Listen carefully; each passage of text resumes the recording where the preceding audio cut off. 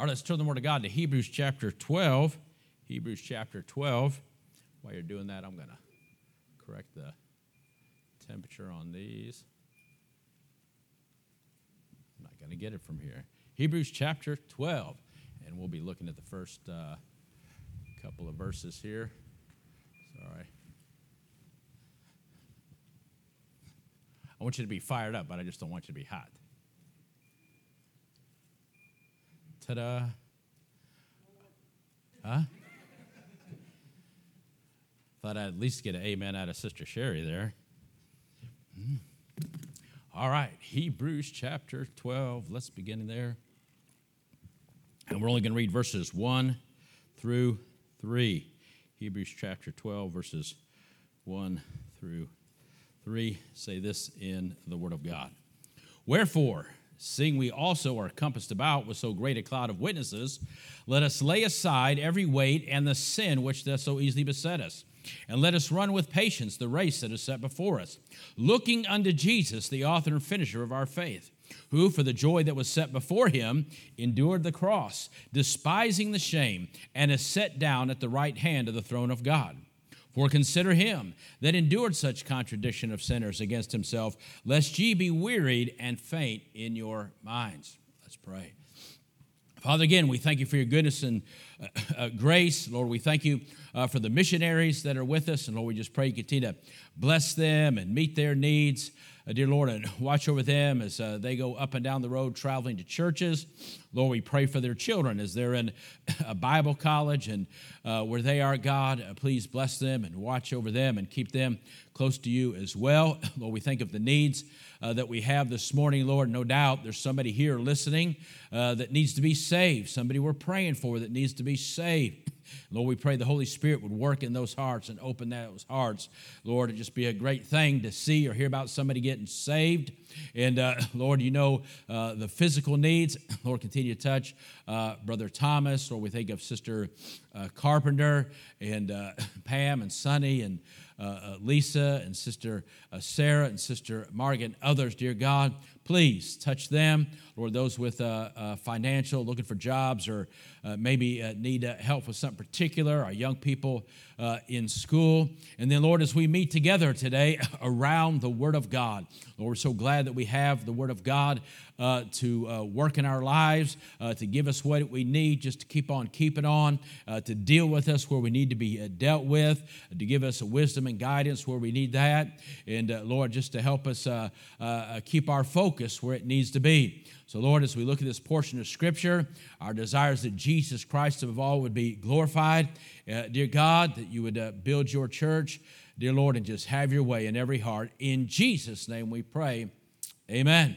Actually, what got me thinking about this was something that was on my heart this week in verse 3, but I'm just going to go ahead and do all verses 1, 2, and 3.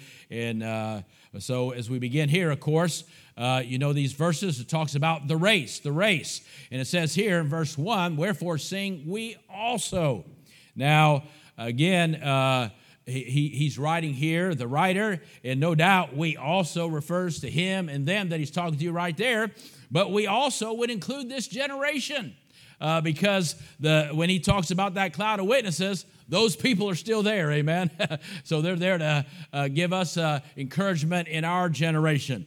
And again, it talks about we are compassed about with so great a cloud of witnesses. Now, if you remember when we looked at that thought of witness the other day, and of course here, witnesses refers to all those that were just mentioned. And in chapter 11, that great hall of faith there, chapter 11 of Hebrews, a reference to them that are mentioned. But remember our definition of witness that we gave recently, one who has information, one who can give information, one who can confirm information. So as I look at that word witnesses here, in this context, I think it's referring again to all those mentioned, Abraham and Joseph and Moses and David and Samuel and everyone else there in chapter 11. And I think it's telling us that these witnesses can confirm, amen, that they are there to confirm that faith works, amen. I'm glad they're there to encourage us that, hey, keep on going. We want you to know, hey, we made it up here. Amen. And we want you to know you can live that life of faith. Faith works. And also that we can confirm that God is faithful. Hey, it doesn't matter. You look at what all these people were going through, and boy, I mean, they went through some things we'll never go through, and maybe some of us have gone through some serious things. But they're here to say, hey, listen, faith works, and God is faithful. And we want you to know we're up here to confirm that. And you know what? Everyone that you know in heaven has been added to this witnesses. Boy, if mom's up there, she's saying, hey, mom wants you to know that faith works. God is faithful. And others that have gone on before you, they are there to encourage you. So they said, hey, what they're telling you is, listen, the race is worth running. Amen. Hey, listen, I'm not in heaven yet, but after 35 years of running this race, I want to say, hey, I want to add my name to that list that the race is worth running. And so, but listen, if you're going to run this race, there are some requirements to having a good race. Hey, I don't know if you ever ran track, but hey, I had some good races. I had some not so good races. For a while, I felt like the only reason they put me in the race was so they knew who was going to lose. Amen. Glad I got a few of those blue ribbons because nobody else showed up. Well, I don't want to get into that, but don't need to know that information. Just know I won the blue ribbon, right? And so it talks about here how to have a good race. If we're going to have a good race, what? We need to what? Lay aside every weight and the sin which does so easily beset us. Now, we see that word sin. Hey, we know that's wrong, right? We know sin is wrong. Then I have to go deep into that. You know if there's something in your life that you need to confess or you need to get right. But boy, it's that weight that sort of can throw us off a little bit, right? Because a weight in itself may not be wrong, right? A weight in itself may not be wrong, but becomes wrong when we let it hinder our race, when we let it hinder our moving forward for Christ. Now, you know a lot of people that work out and even that run. They run with weights, right, in the training.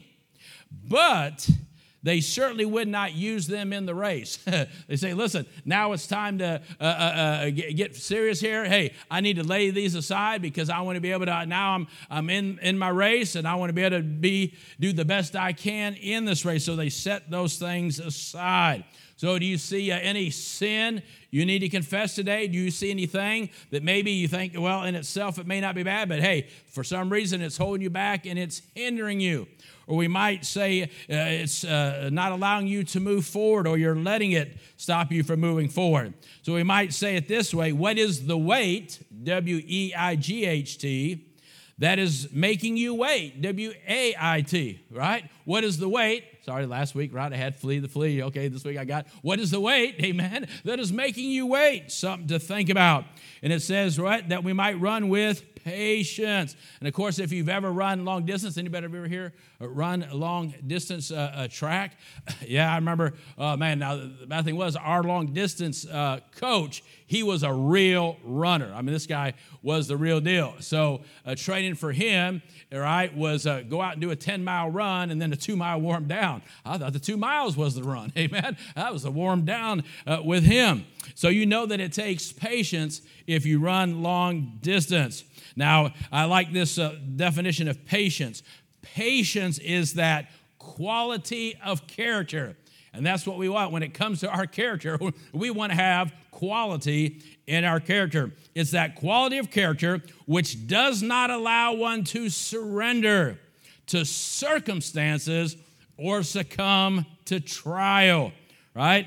That means it talks about this, even though you're under trial or a testing, there's constancy, if you will. Amen? Under suffering. There's constancy. In other words, amen, you maintain. You're the same person you were when everything's going bad as you were when everything's going good. And if you're not, hey, I'm not saying things don't happen, but you understand what I'm saying there. Hey, then you need to, anybody can shout when things are going good, right? Now, that doesn't mean something's going on that we're necessarily going to be doing backflips, amen, and all that. But hey, but in your heart, you're still trusting. In your heart, you still have peace. And so there's constantly under suffering, right, in faith and duty. 1 Thessalonians 1:3 says this, remembering without ceasing your work of faith, labor of love, and here it is, and patience of hope. Patience of hope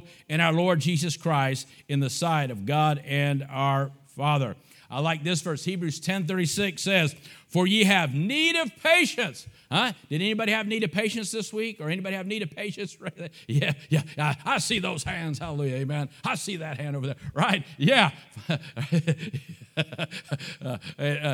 Sister Pam's just going, oh, me. Don't even go there, right? Yes, need of patience. That after you have, look at this, done the will of God. That's what we want. That's what the race is. Amen. You might receive the promise. And so notice again, verse 1, therefore seeing we also are compassed about with so great a cloud of witnesses, notice these two words, let us lay aside every weed and the sin which does so easily beset us, and let us, notice that term, let us. Hey, it's a voluntary, amen? It's voluntary. Listen, God says, hey, God doesn't want us to be robots. But amen, we will gladly volunteer, amen, to be in his will and do his service. So that first one talks about being in the race.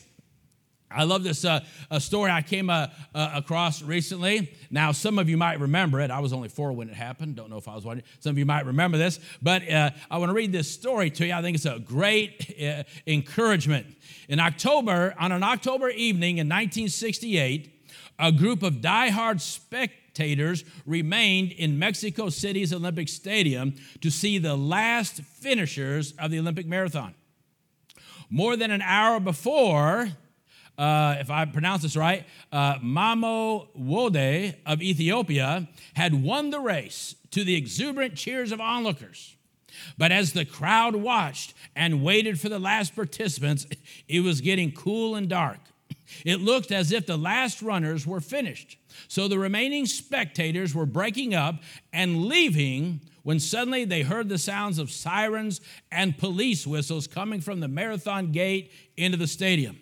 And as everyone watched, one last runner made his way onto the track for the last lap of the 26-mile race. It was John Stephen Akwari from Tanzania. As he ran the 400-meter circuit, people could see that his leg was bandaged and bleeding.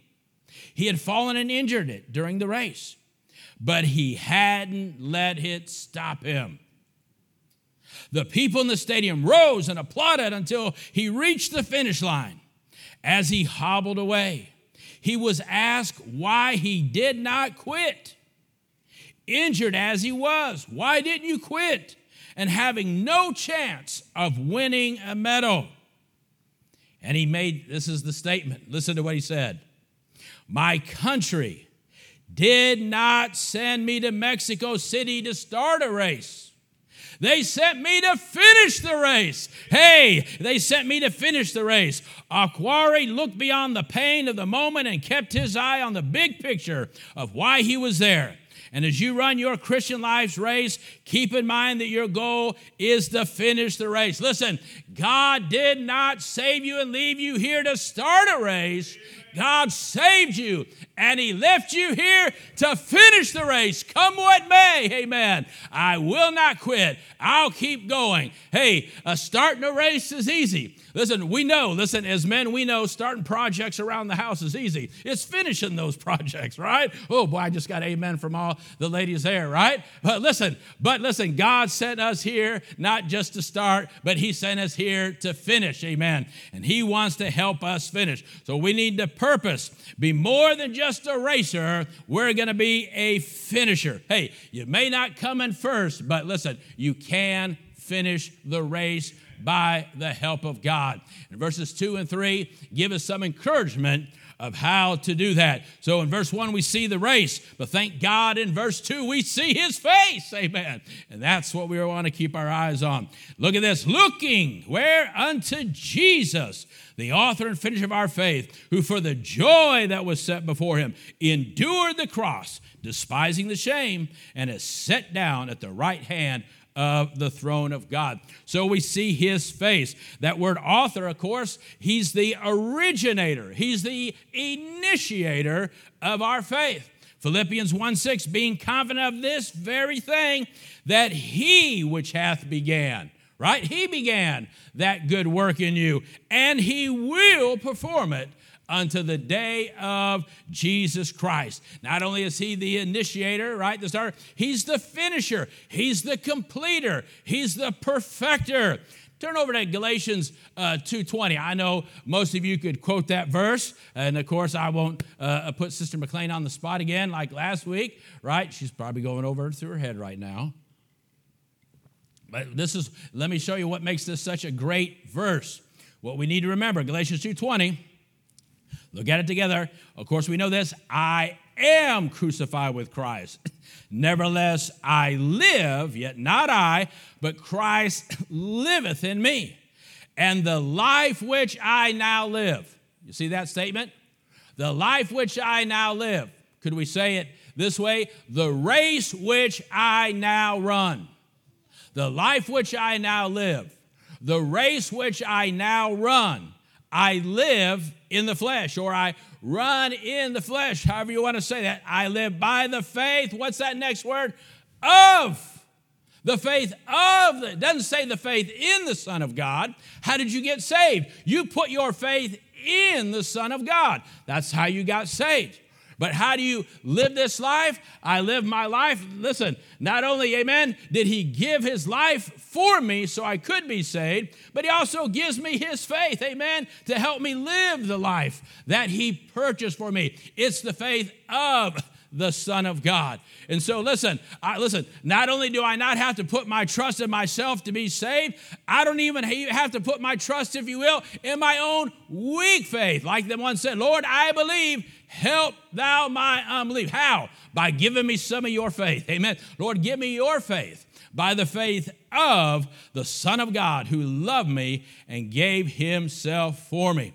Again, one of my favorite verses, 1 Thessalonians 5:20, faithful is he that calleth you, who also will do it. He will do it. Amen. He started this thing. He doesn't just start this thing. Whatever he starts, he's gonna finish. Amen. That's what shows that he was a perfect man. Ladies, sorry, there was only one perfect man. He finished everything that he started, right? I know the rest of us are working on that, amen, trying to finish everything that we start. But all the men are going, get off that subject, get off that subject. You know them guys that come in. I remember a missionary in Bulgaria. He was single, of course. And every time he came over, right, Brother Richard turned out to be a great missionary. I'm glad he finally got married, so he found out, amen, some reality there, because he always walked around with his little toolbox. And he'd cut, and so we felt sorry for him. So all us married guys would have him over for dinner, and he always brought his toolbox. Oh, Mrs. So-and-so, is there anything I can do for you? Oh, Mrs. Stewart, is there anything I can do for you? Oh, I'll take care of that, Mrs. Stewart. We're like, Richard, you done eating? You can go home now, right? You know, he always had his toolbox. He was always finishing up things around the house for people. He is a nice guy. He became a great missionary, but he finished, right? But Jesus is a finisher.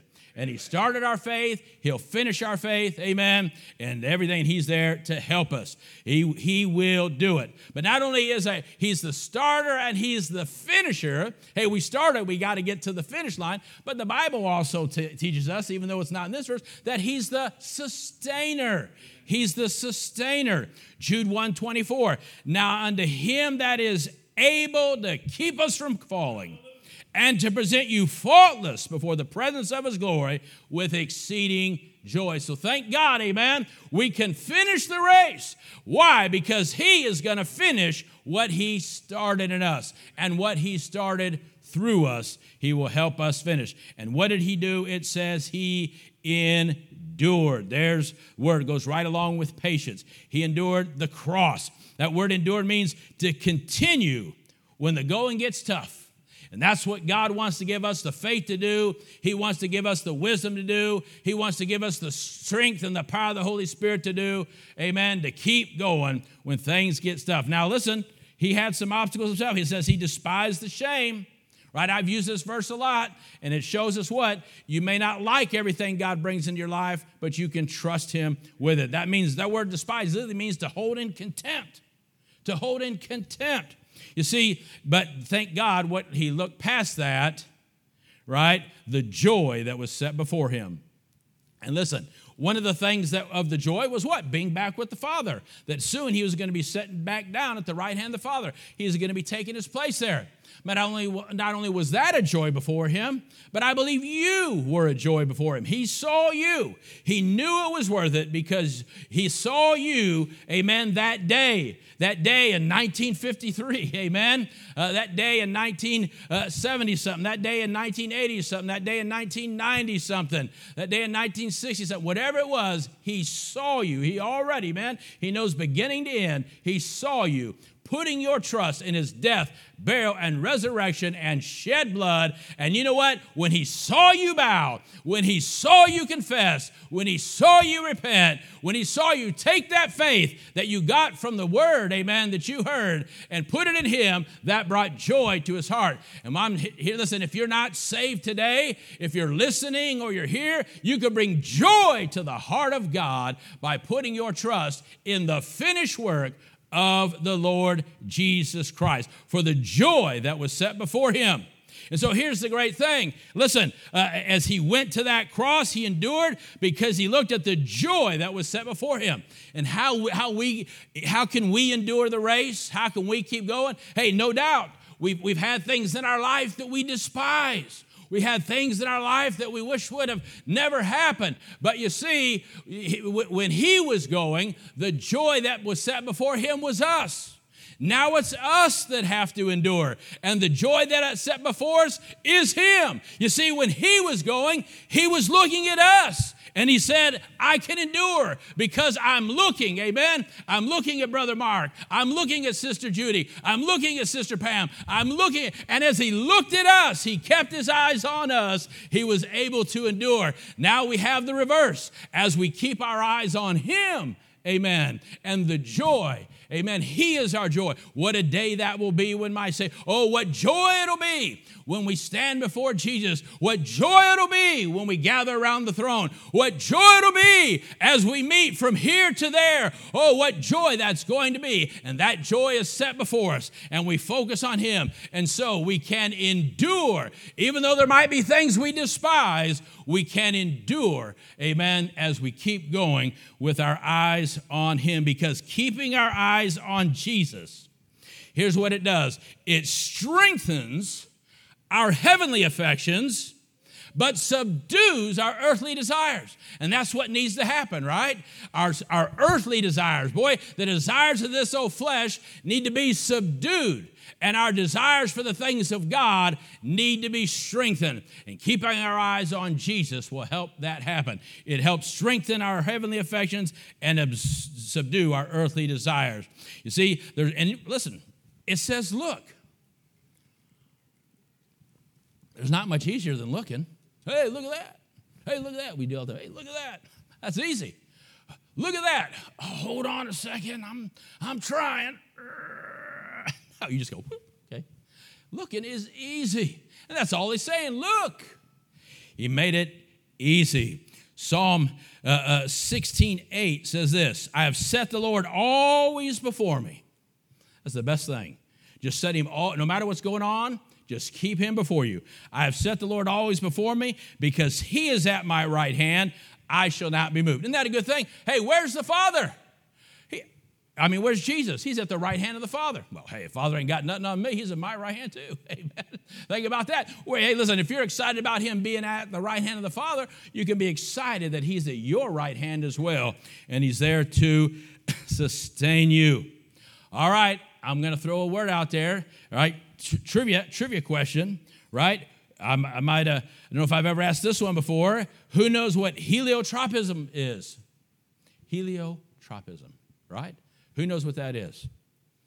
Come on. No time to Google. Put your heads up, right? What is it? Listen, all right, here's what it is. I love this. It's the habit of plants to face or move in the direction of the sun.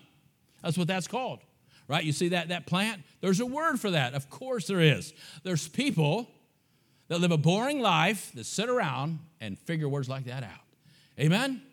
And they can think them up, and I can't hardly say them. But amen. Thank God we have it. You know, right? The daisy, right? The daisy, right? It follows the sun. Now, of course, usually when we think of that, we think of what? The sunflower. But do you realize, I thought this was pretty interesting, right? The sunflower, it only follows the sun when it's young or when maturing, or however you say it about flowers. And once it's a mature flower, do you know it stops following the sun? And it only faces one direction, eastward. I thought that was pretty good. You know what made that think about? That made me think about senior saints. Hey, their whole life, as they've been growing up, right? They've been following Jesus. They've been keeping their eyes on Jesus.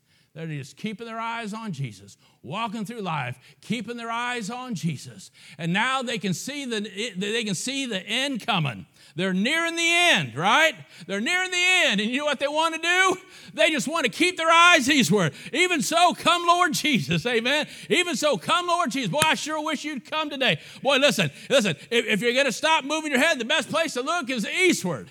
Boy, it's amazing what you can learn from a flower, but I thought that was pretty good. Hey, if you can't sit there and just keep following like this, hey, be like this, just keep looking eastward. Say, why are you looking that way? Because that's the direction he's coming from. That's the direction he's coming from. Hey, as I live my life, I want to keep my eyes on Jesus. No matter what I'm going through, as life turns this way and life turns that way, I'm going to keep my eyes on Jesus. And then when I get near the end, amen, and I know it's getting close to him coming to get me, either, amen, by way of the sky or through the gate, however he wants to do it, amen, I just want to keep looking for him, whatever I am doing. What a great example that is for us, amen. Keep your eyes on the Lord Jesus Christ. Keep looking up. He's coming soon. As we go through life, we just want to keep going and growing for the Lord Jesus Christ. Hebrews 11:27, talking about those witnesses. It says this about Moses, one of those great witnesses. In Hebrews 11:27, a great verse says this: by faith he forsook Egypt, not fearing the wrath of the king, for he endured. It says what? Jesus endured the cross, and Moses endured. And how did he endure? He endured as seeing him who is invisible. Isn't that amazing what faith can do? Over, I think it's in Peter says, whom having never seen you love. You see, that's the power of the gospel. That's the power of the Word of God. That's the power of the Holy Spirit. It can help you love somebody you've never seen, and it can help you see somebody that can't be seen on this side, if you will. That's the power of faith. Seeing him who is invisible. What a wonderful thought that is. But let's get to verse 3. Verse 3, and we'll be through. That's a good verse, right? Let's go to verse 3, because we'll be through at verse 3, so we can call it verse 3 too. All right, verse 3 says this: for consider him that endured such contradiction of sinners against himself, lest ye be wearied and faint in your mind. This is really the verse that was upon my heart. So look at this verse again. Now, we talked about looking, right? So we're running the race, and we're looking at him, but we still have to get through the race. So look what it says. For consider him that endured such contradiction of sinners against himself, lest ye be wearied and faint in your mind. You see, in verse 1, we saw the race. Verse 2, we saw his face. But in verse 3, I put this place, because this is what we have to deal with in this place. As long as we're on earth, you know what we're going to have to deal with? The contradiction of sinners.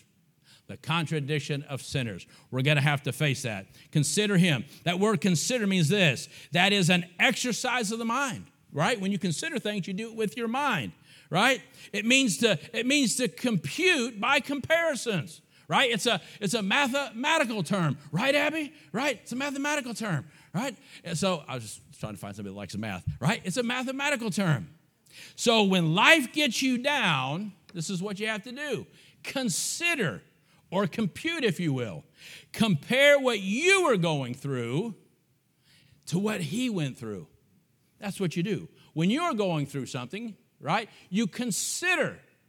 You consider what he went through on your behalf, and then you compare it with what you're going through on his behalf, if you will. Compare what you're going through with what he went through for you.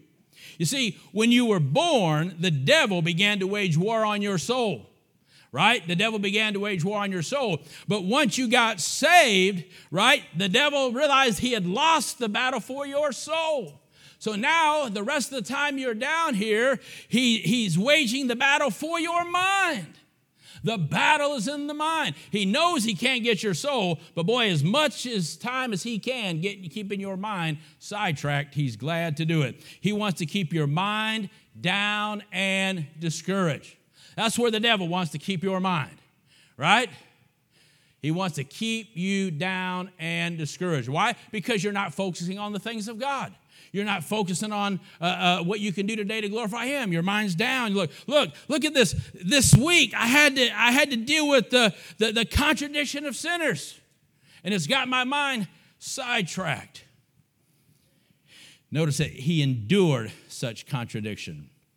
That word contradiction means this: every kind of opposition, right? You're going to have to endure that opposition of sinners. In this life, we have to endure the opposition of sinners. Whether by words, whether by reproaches, whether by an attempt to defeat us. Does any of that sound familiar? Anybody had to deal with the contradiction of sinners lately? Hey, they said something about you, or they did something against you, or they brought a reproach against you, right? The contradiction of sinners. As you read through the Gospels, right, Matthew, Mark, Luke, and John, notice, right, as you read through the Gospels, you can see all he endured. Verse 2 talks about he endured the cross, but before he got to the cross, he endured a lot of things. He endured a lot of things as he walked this earth. He endured the contradiction of sinners. So he endured from others before the contradiction and things he endured from others before he went to Calvary. Now, we may not have to endure the cross, right? Hey, he went to the cross. So, hey, thank God. Hey, I'm glad that I don't have to worry about anybody nailing my hands and my feet. I don't have to worry about them doing that. As far as I know, chances are none of us are going to have to endure the cross. But the reality is all of us, or at least most of us in life, are going to have to endure the contradiction of sinners, right? The cross, he did that on our behalf. But enduring the contradiction of sinners, amen, is what we have to get through and, of course, rely upon him. It says this in one time when he had to deal with the contradiction of sinners. In Mark 14, verses 57, says this, beginning there, says, "And there arose certain and bare false witness against him, saying, we heard him say, I will destroy this temple that is made with hands, and within 3 days I will build another made without hands. But neither so did their witness agree together," right? The contradiction of sinners. So do not be surprised when you are falsely accused, when you are mistreated. And what do we do? Listen, has anybody had say anything about them that wasn't true since you've been saved? Has anybody had anything to do against them wrongly since they've been saved? I know I have. I've had to deal with a lot. Sometimes it was from the brethren. And how do we respond? I'm innocent. I'm innocent. It's not fair. I know I'm innocent. And see, when you're sitting there and you just endured the contradiction of sinners, and you know what happened wasn't right, and you're sitting there going, I'm innocent, what's the best thing you can do? Look unto Jesus and see how he endured the cross. Look unto Jesus and see how he endured contradiction of sinners, and ask yourself, who was more innocent than the Lord Jesus Christ? There's never been anyone more innocent than the Lord Jesus Christ. And when they were doing that, he said what? He opened not his mouth. Amen. But he kept marching forward, trusting, amen, what his heavenly Father was allowing in his life. Who was more innocent? So that's why, and that's what kept me going. Boy, people did this and people did that, and it cost me a lot of pain. It cost me a lot of time and interruption in my life. Here I was over here. The next thing you know, what was my life's pursuit? I thought, right? Suddenly I'm somewhere else. Suddenly I'm having to make different plans. Was that fun? And then, I'm got to drive my wife and 3 kids. No. But thank God by his grace, hopefully I kept my eyes on Jesus Christ. Amen. And trusted him as I was dealing with the contradiction, amen, of this old world, keeping our eyes on Jesus and realize, hey, nobody was more innocent than him. Something interesting here. Kind of interesting, we have missionaries from Africa. I just told one story about some Africans, and here's another interesting, as I was reading this, it made me think about this. At the southern tip of Africa, 2 great oceans collide, right?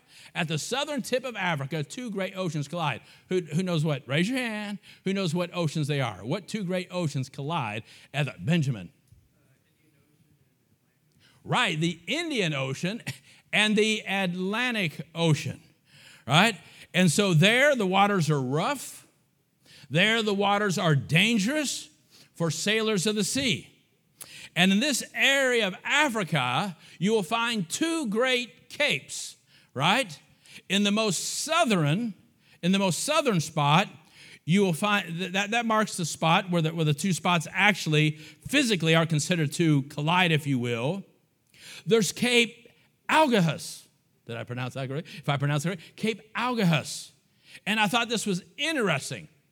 That means, does anybody know what that means? It means the Cape of Needles.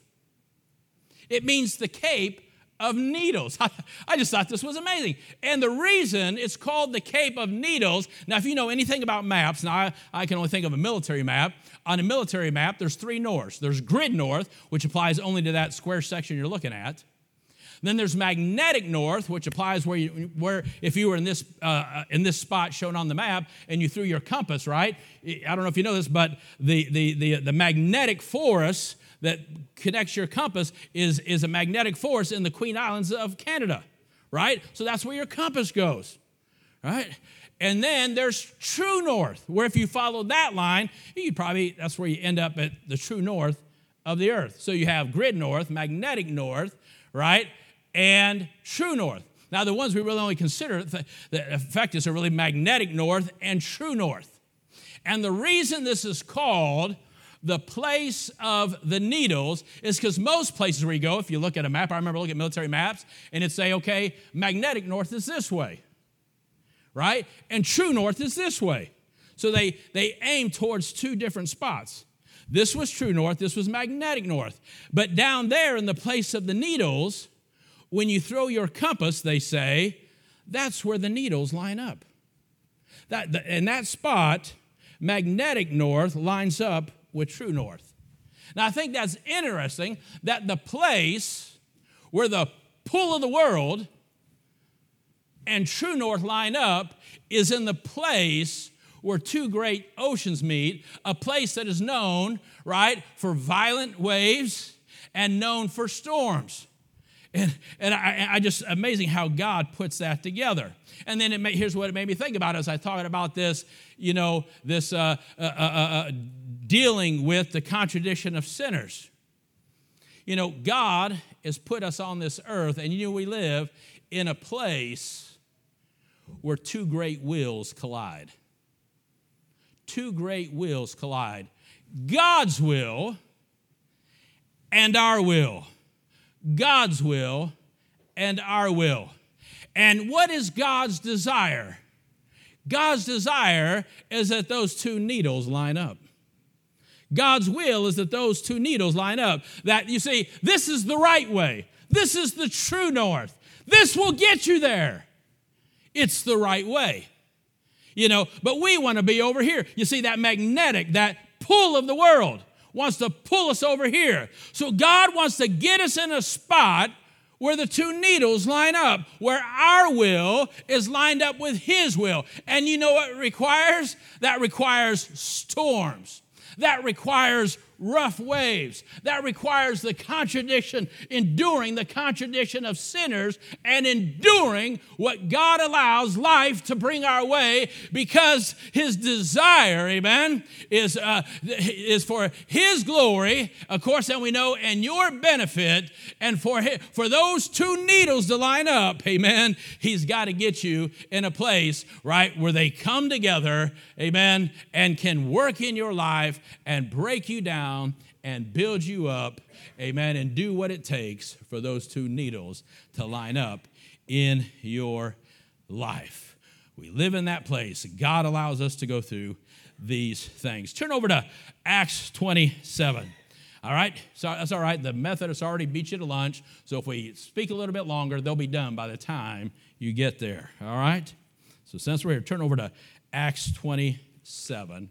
And notice here, you know this great story about the great storm here in Acts 27. Notice verses 27, Acts 27, notice verses 22 through 25, just to look at these, right? It says this, "And I exhort you to be of good cheer, for there shall be no loss of any man's life among you, but of the ship. For there stood by me this night the angel of God, whose I am and whom I serve, saying, Fear not, Paul, thou must be brought before Caesar, and lo, God hath given thee all them that sail with thee. Wherefore, sirs," look at this, "be of good cheer, I believe God. I believe God." What? "That it shall be even as it was told me." Listen, I want to lift up the word of God and say, I believe God, and it shall be even as it was told me in the word of God. So let's jump down to verse 40. For sake of time, we know they get in the shipwreck, and notice something. "And when they had taken up the anchors, they committed themselves unto the sea, and loosed the rudders, and hoised up the mainsail to the wind, and made toward shore." Now look at verse 41. "And falling into a place where" what? Two seas met.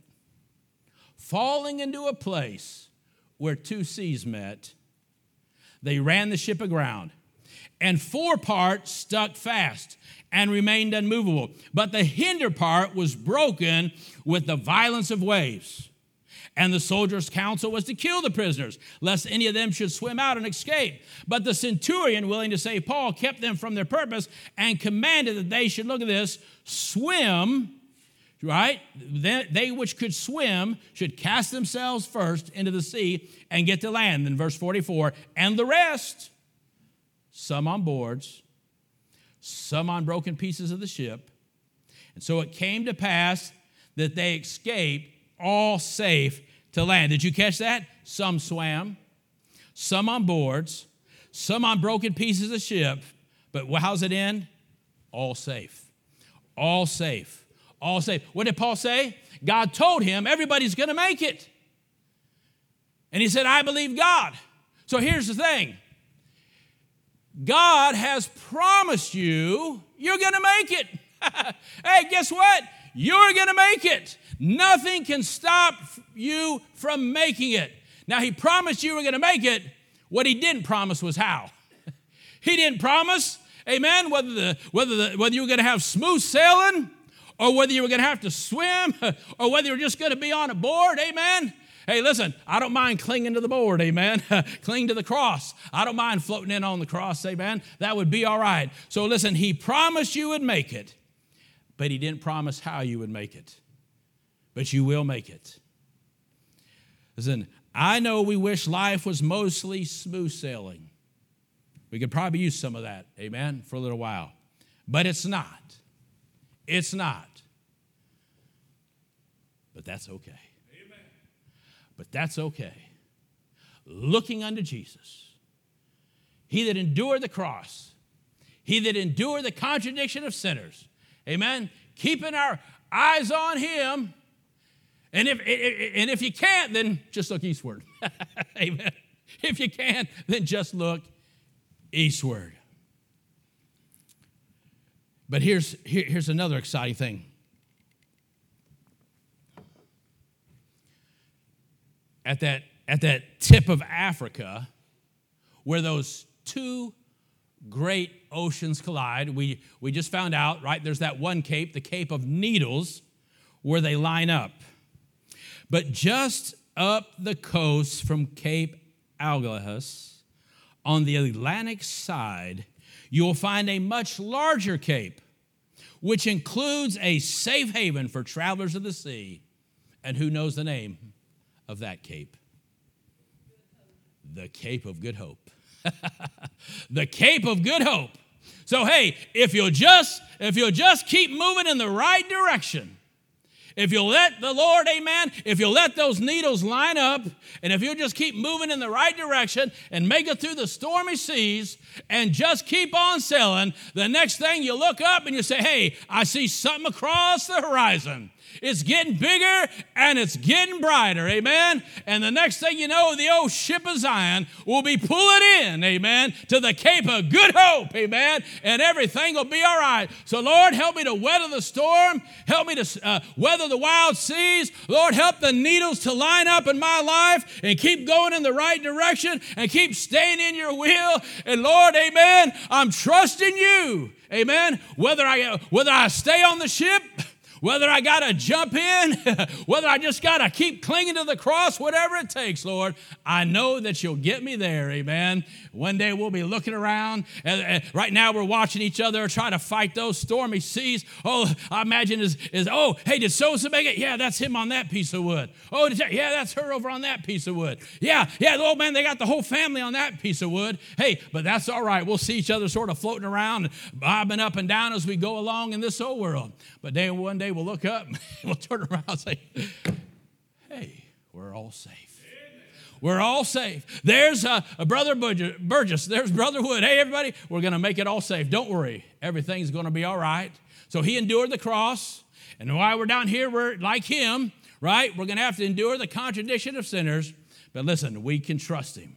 We can rest in him. Everything's going to be all right. God will take you from storms, because here's what's interesting. Did you know the Cape of Good Hope used to have another name? It was originally called the Cape of Storms. I thought that was interesting too. It was called the Cape of Storms. And they said, oh no, we're going to call this the Cape of Good Hope. And so listen, right down here, right, you're living in the Cape of Storms, and one day he says, hey, I think it's time to switch you over to the Cape of Hope. Amen. We're going to change. We're going to change everything and make it better. So here, everything around me, but here's the thing, everything around me may be going down, but that's all right, because nothing can stop me, and nothing can stop you from going up. Amen. And so whatever happens, we trust him. Verse 3 says what? Lest ye be. You see, considering what he endured for us, again, helps us endure what we go through for him. 1 Peter 4, as we finish up here, 1 Peter 4, for as much then as Christ has suffered for us in the flesh, arm yourselves likewise with the same mind. For he that suffered in the flesh has ceased from sin, that he no longer should live the rest of this time in the flesh to the lust of men, but to the will of God. It says, hey, you know what happened? Those needles line up. For even hereunto were ye called, because Christ also suffered for us, leaving us an example, that you should follow his steps. And where does his steps? They go right through the contradiction of sinners. So, conclusion, as long as we are in this place, we're going to have to face the contradiction of sinners. But if we can make it through this place, and we can stay in the race if we keep our eyes on his face.